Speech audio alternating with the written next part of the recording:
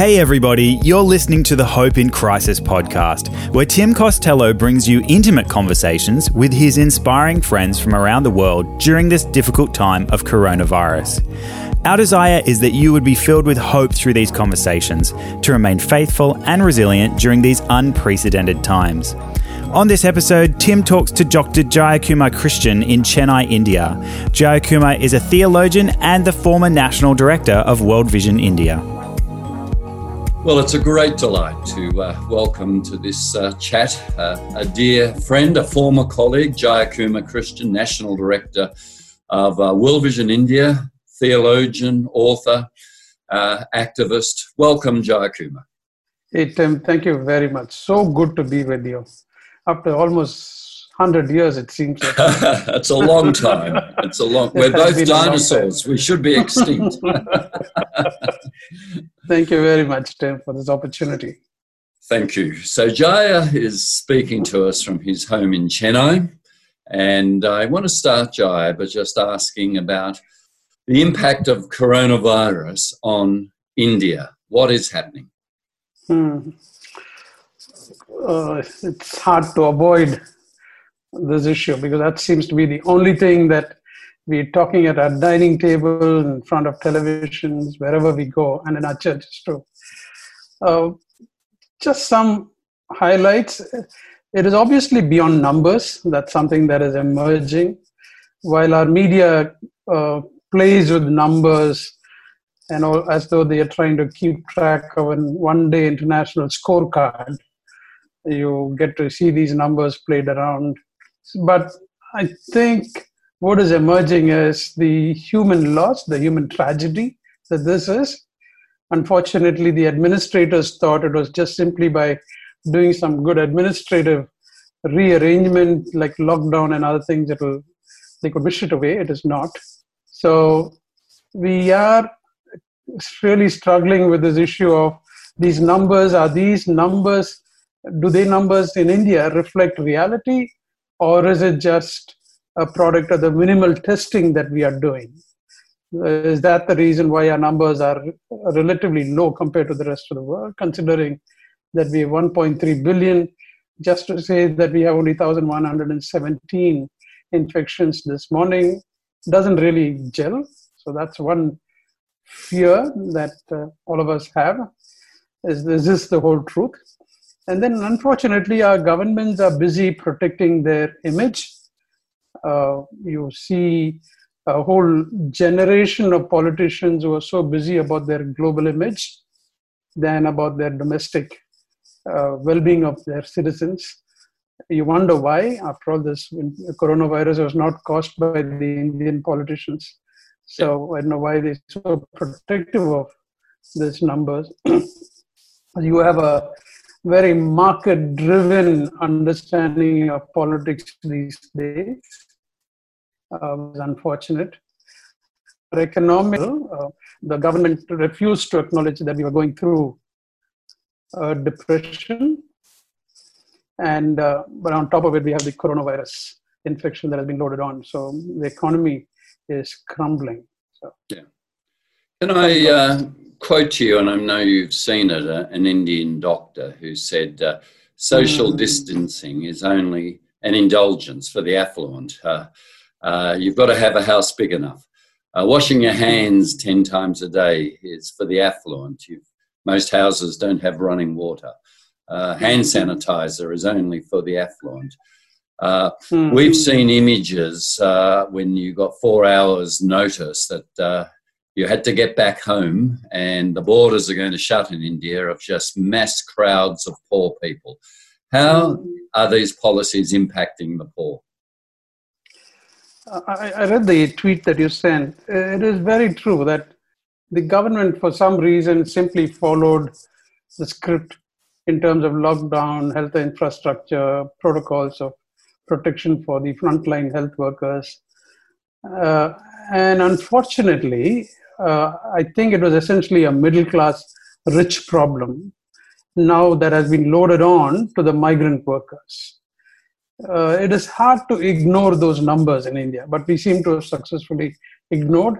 Suddenly, you have these huge marches of migrant workers basically wanting to go home. And our government has now sealed the state borders, put these migrant workers who probably walked miles and kilometers into prisons, into jail-like situations in the name of quarantine. And those quarantine situations, believe me, Tim, are not the best. Yeah. You see pictures of these people crying. All that they want to do is, we want to go home. And now they're quarantined.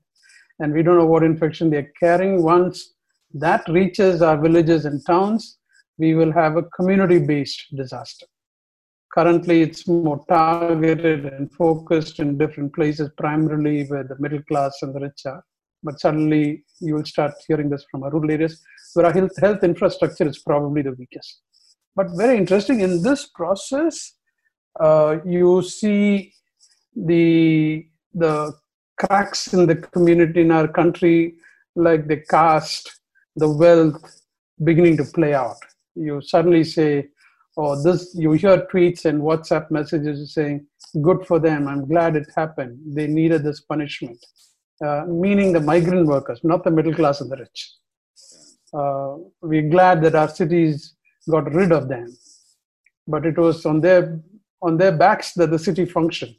Yeah. And suddenly they've disappeared, and everybody's taken this holier than thou at position in saying, I'm glad they are out of our cities.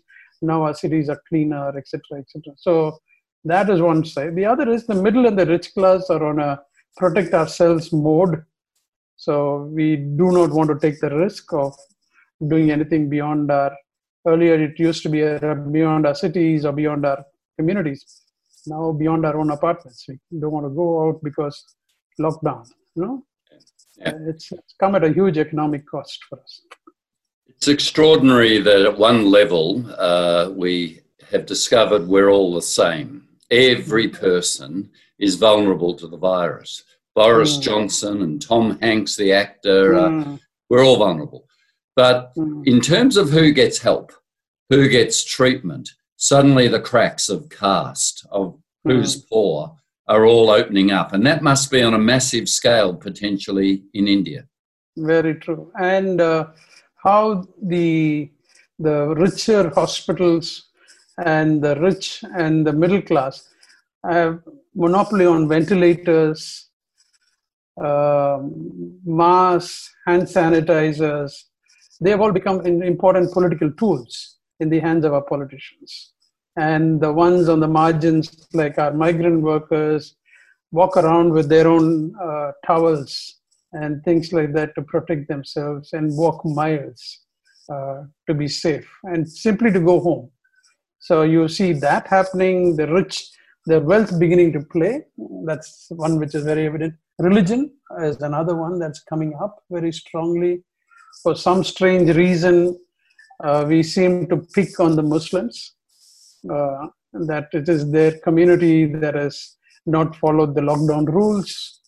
And then you have that situation, and many of our religious leaders offering explanations as to why this happened. And invariably, they are all full of judgment, very little of compassion. So we are going through the cracks are beginning to show when this pandemic hit India. You know?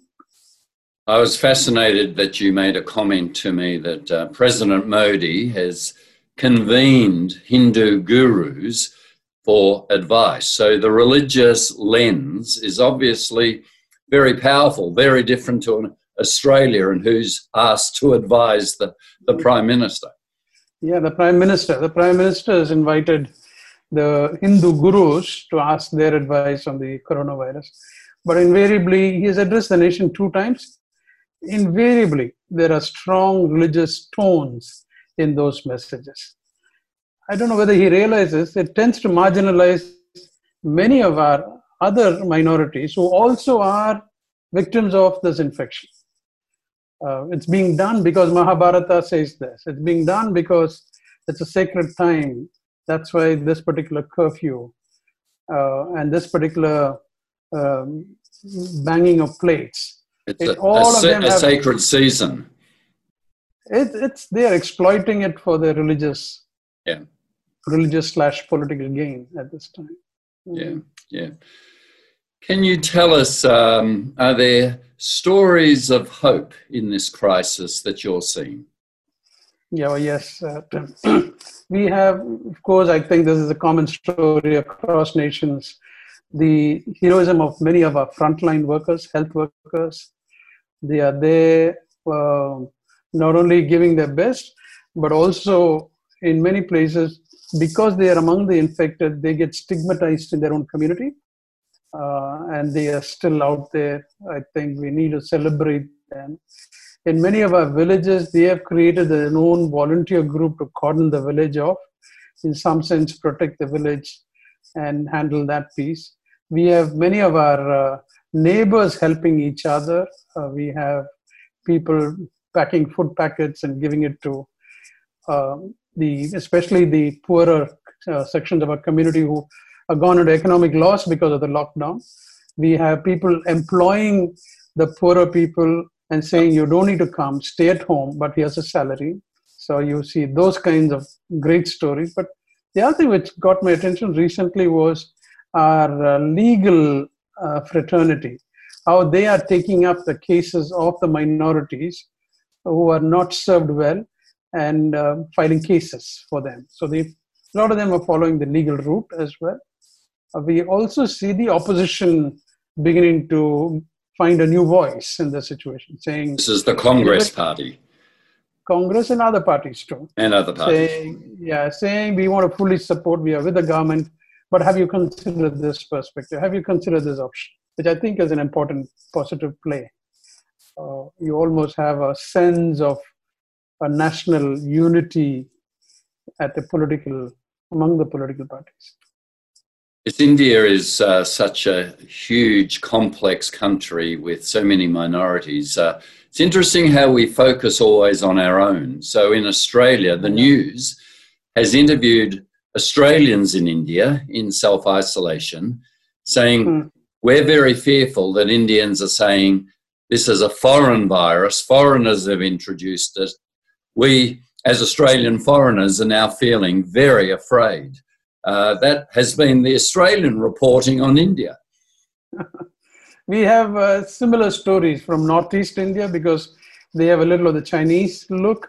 So when they go out in public, they say, oh, it's from you, so don't come into our shops and things like that. You have those stories. But I think I don't think we're targeting these foreigners, so-called non-resident Indians who come to India. But I think there is a fear in two levels. One is the fear of the infection, but the fear of the government, which I think thanks to this current government, they have done it, instilled in us that fear. So it's working. And when we talk of stories of hope, you, as a theologian, as well as an activist, have thought a lot about hope. What is a theology of hope, as you understand it? So I like the way the church is forced to rethink about herself or itself. The four walls don't exist anymore. And suddenly the church is out there in the public domain asking, at least selfishly, how do we care for our members? How do we serve our members? So that, I think, is an evidence that the church needs to rethink church in India. And I'm glad this particular pandemic has forced us to rethink. The church has become a 7-day business rather than a Sunday business. So that's another big breaking of the wall. But unfortunately, the church is not there in the public domain. The public conversation or the public domain is not missing the voice of the church from India. Clearly shows that there has been an absentee in the public domain in India, which is a very sad situation to be in, because you and I, we know our theology of hope is based on the knowledge that our God is involved. But you have a church that is not involved. So we need to get our act together because our theology doesn't match with our practice. So that's an area I think we need to look at.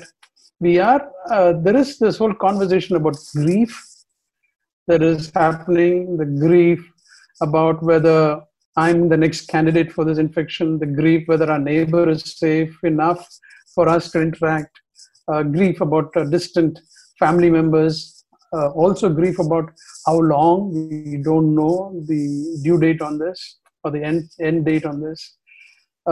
You would think this grief conversation would naturally move people to questions about where is God. But looks like that question is still not raised or not addressed in the public conversation. And I wonder, Tim, whether we have over the years successfully secularized our society so much, whether our secularism is the new opium. That has kind of caused us to simply go into a state of numbness when grief hits us, rather than searching for new solutions. That's something that I'm wondering whether we have a God who grieves. We don't have a God who stays aloof when we grieve. And that is another source of theology, a source of hope for us, because our God is right in the middle, grieving along with us, with the migrants, with the rich and the middle class too.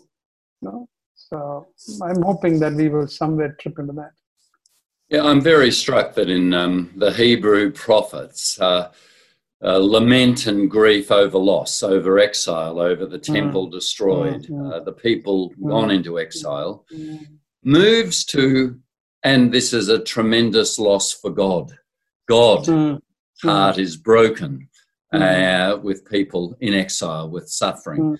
And if we can't grieve that, we only have a secular worldview, that we're self-invented and we're self-sufficient and God is not alive or active, almost irrelevant.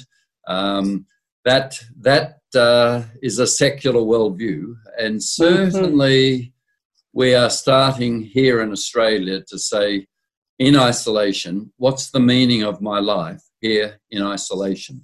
Is there a purpose for my life? Does it align with the Christian story that we're created for purpose? Is that some of the theology of grief and hope we need? I think the church, I like, not only do we have a God who grieves, but we are a community that needs to grieve with the people. And I think you see evidences of that, people saying, listening to all these and reading about all this, there's almost a sense of, I would like to cry for our migrant workers. I would like to cry for our health workers who are not protected.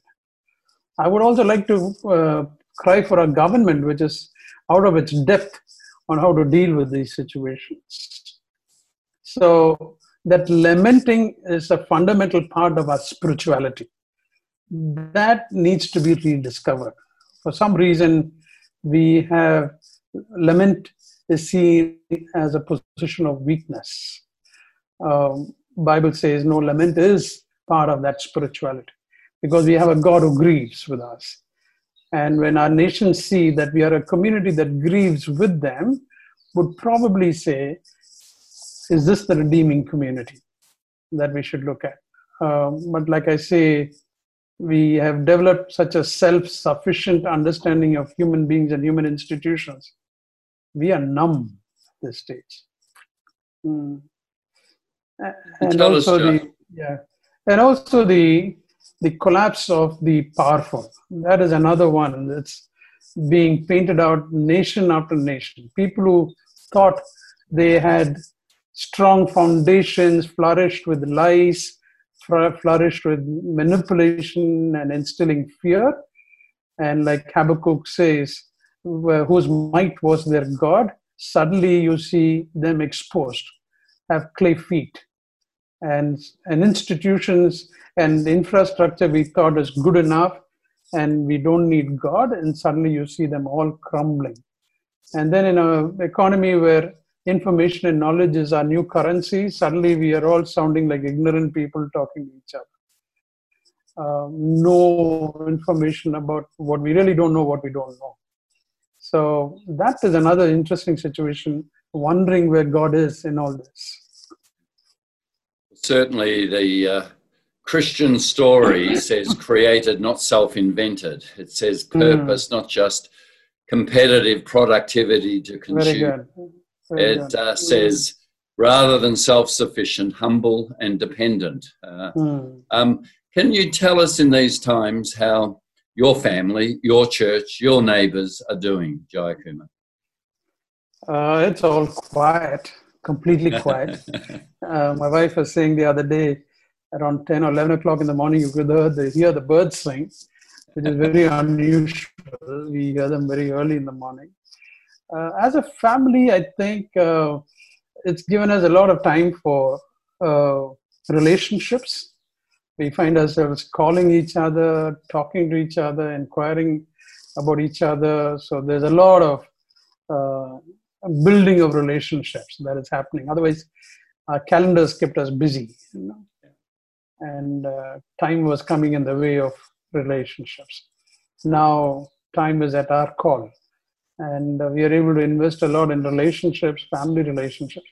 We particularly focused on some of our church members and some of our friends who are aged and who are vulnerable health-wise, constantly in touch with them, asking them how they are, do you need anybody, putting them in touch with some younger friends close to their area to buy provisions and things like that. So we are hoping to, that is another area that has grown in terms of sitting in your room, in your home. We are able to call and inquire and put people in touch with each other. So that's the other one. I have a lot of time for reflection, reading of books, study. So that has been very good. Games. Then we have this whole younger generation in our family WhatsApp group. For some strange reason, around 2 o'clock, they all wake up and start sending each other riddles and quizzes. And our WhatsApp is all so full of, and invariably suddenly you feel you're aged, completely not able to grapple with those. Just the joy that our younger generation is able to bring to our conversation. So those have been very good. Well, we are made in the image of a relational God, aren't we? And, I know. And when we rediscover relationship, we're rediscovering alignment with God in some ways. Jaya, it has been an absolute delight, and you will be in our prayers. India will be in our prayers, and thanks, Tim. We know that the God we serve has got this. So thank you so much for sharing your messages of hope. Thank you very much, Tim. God bless you. Keep in touch.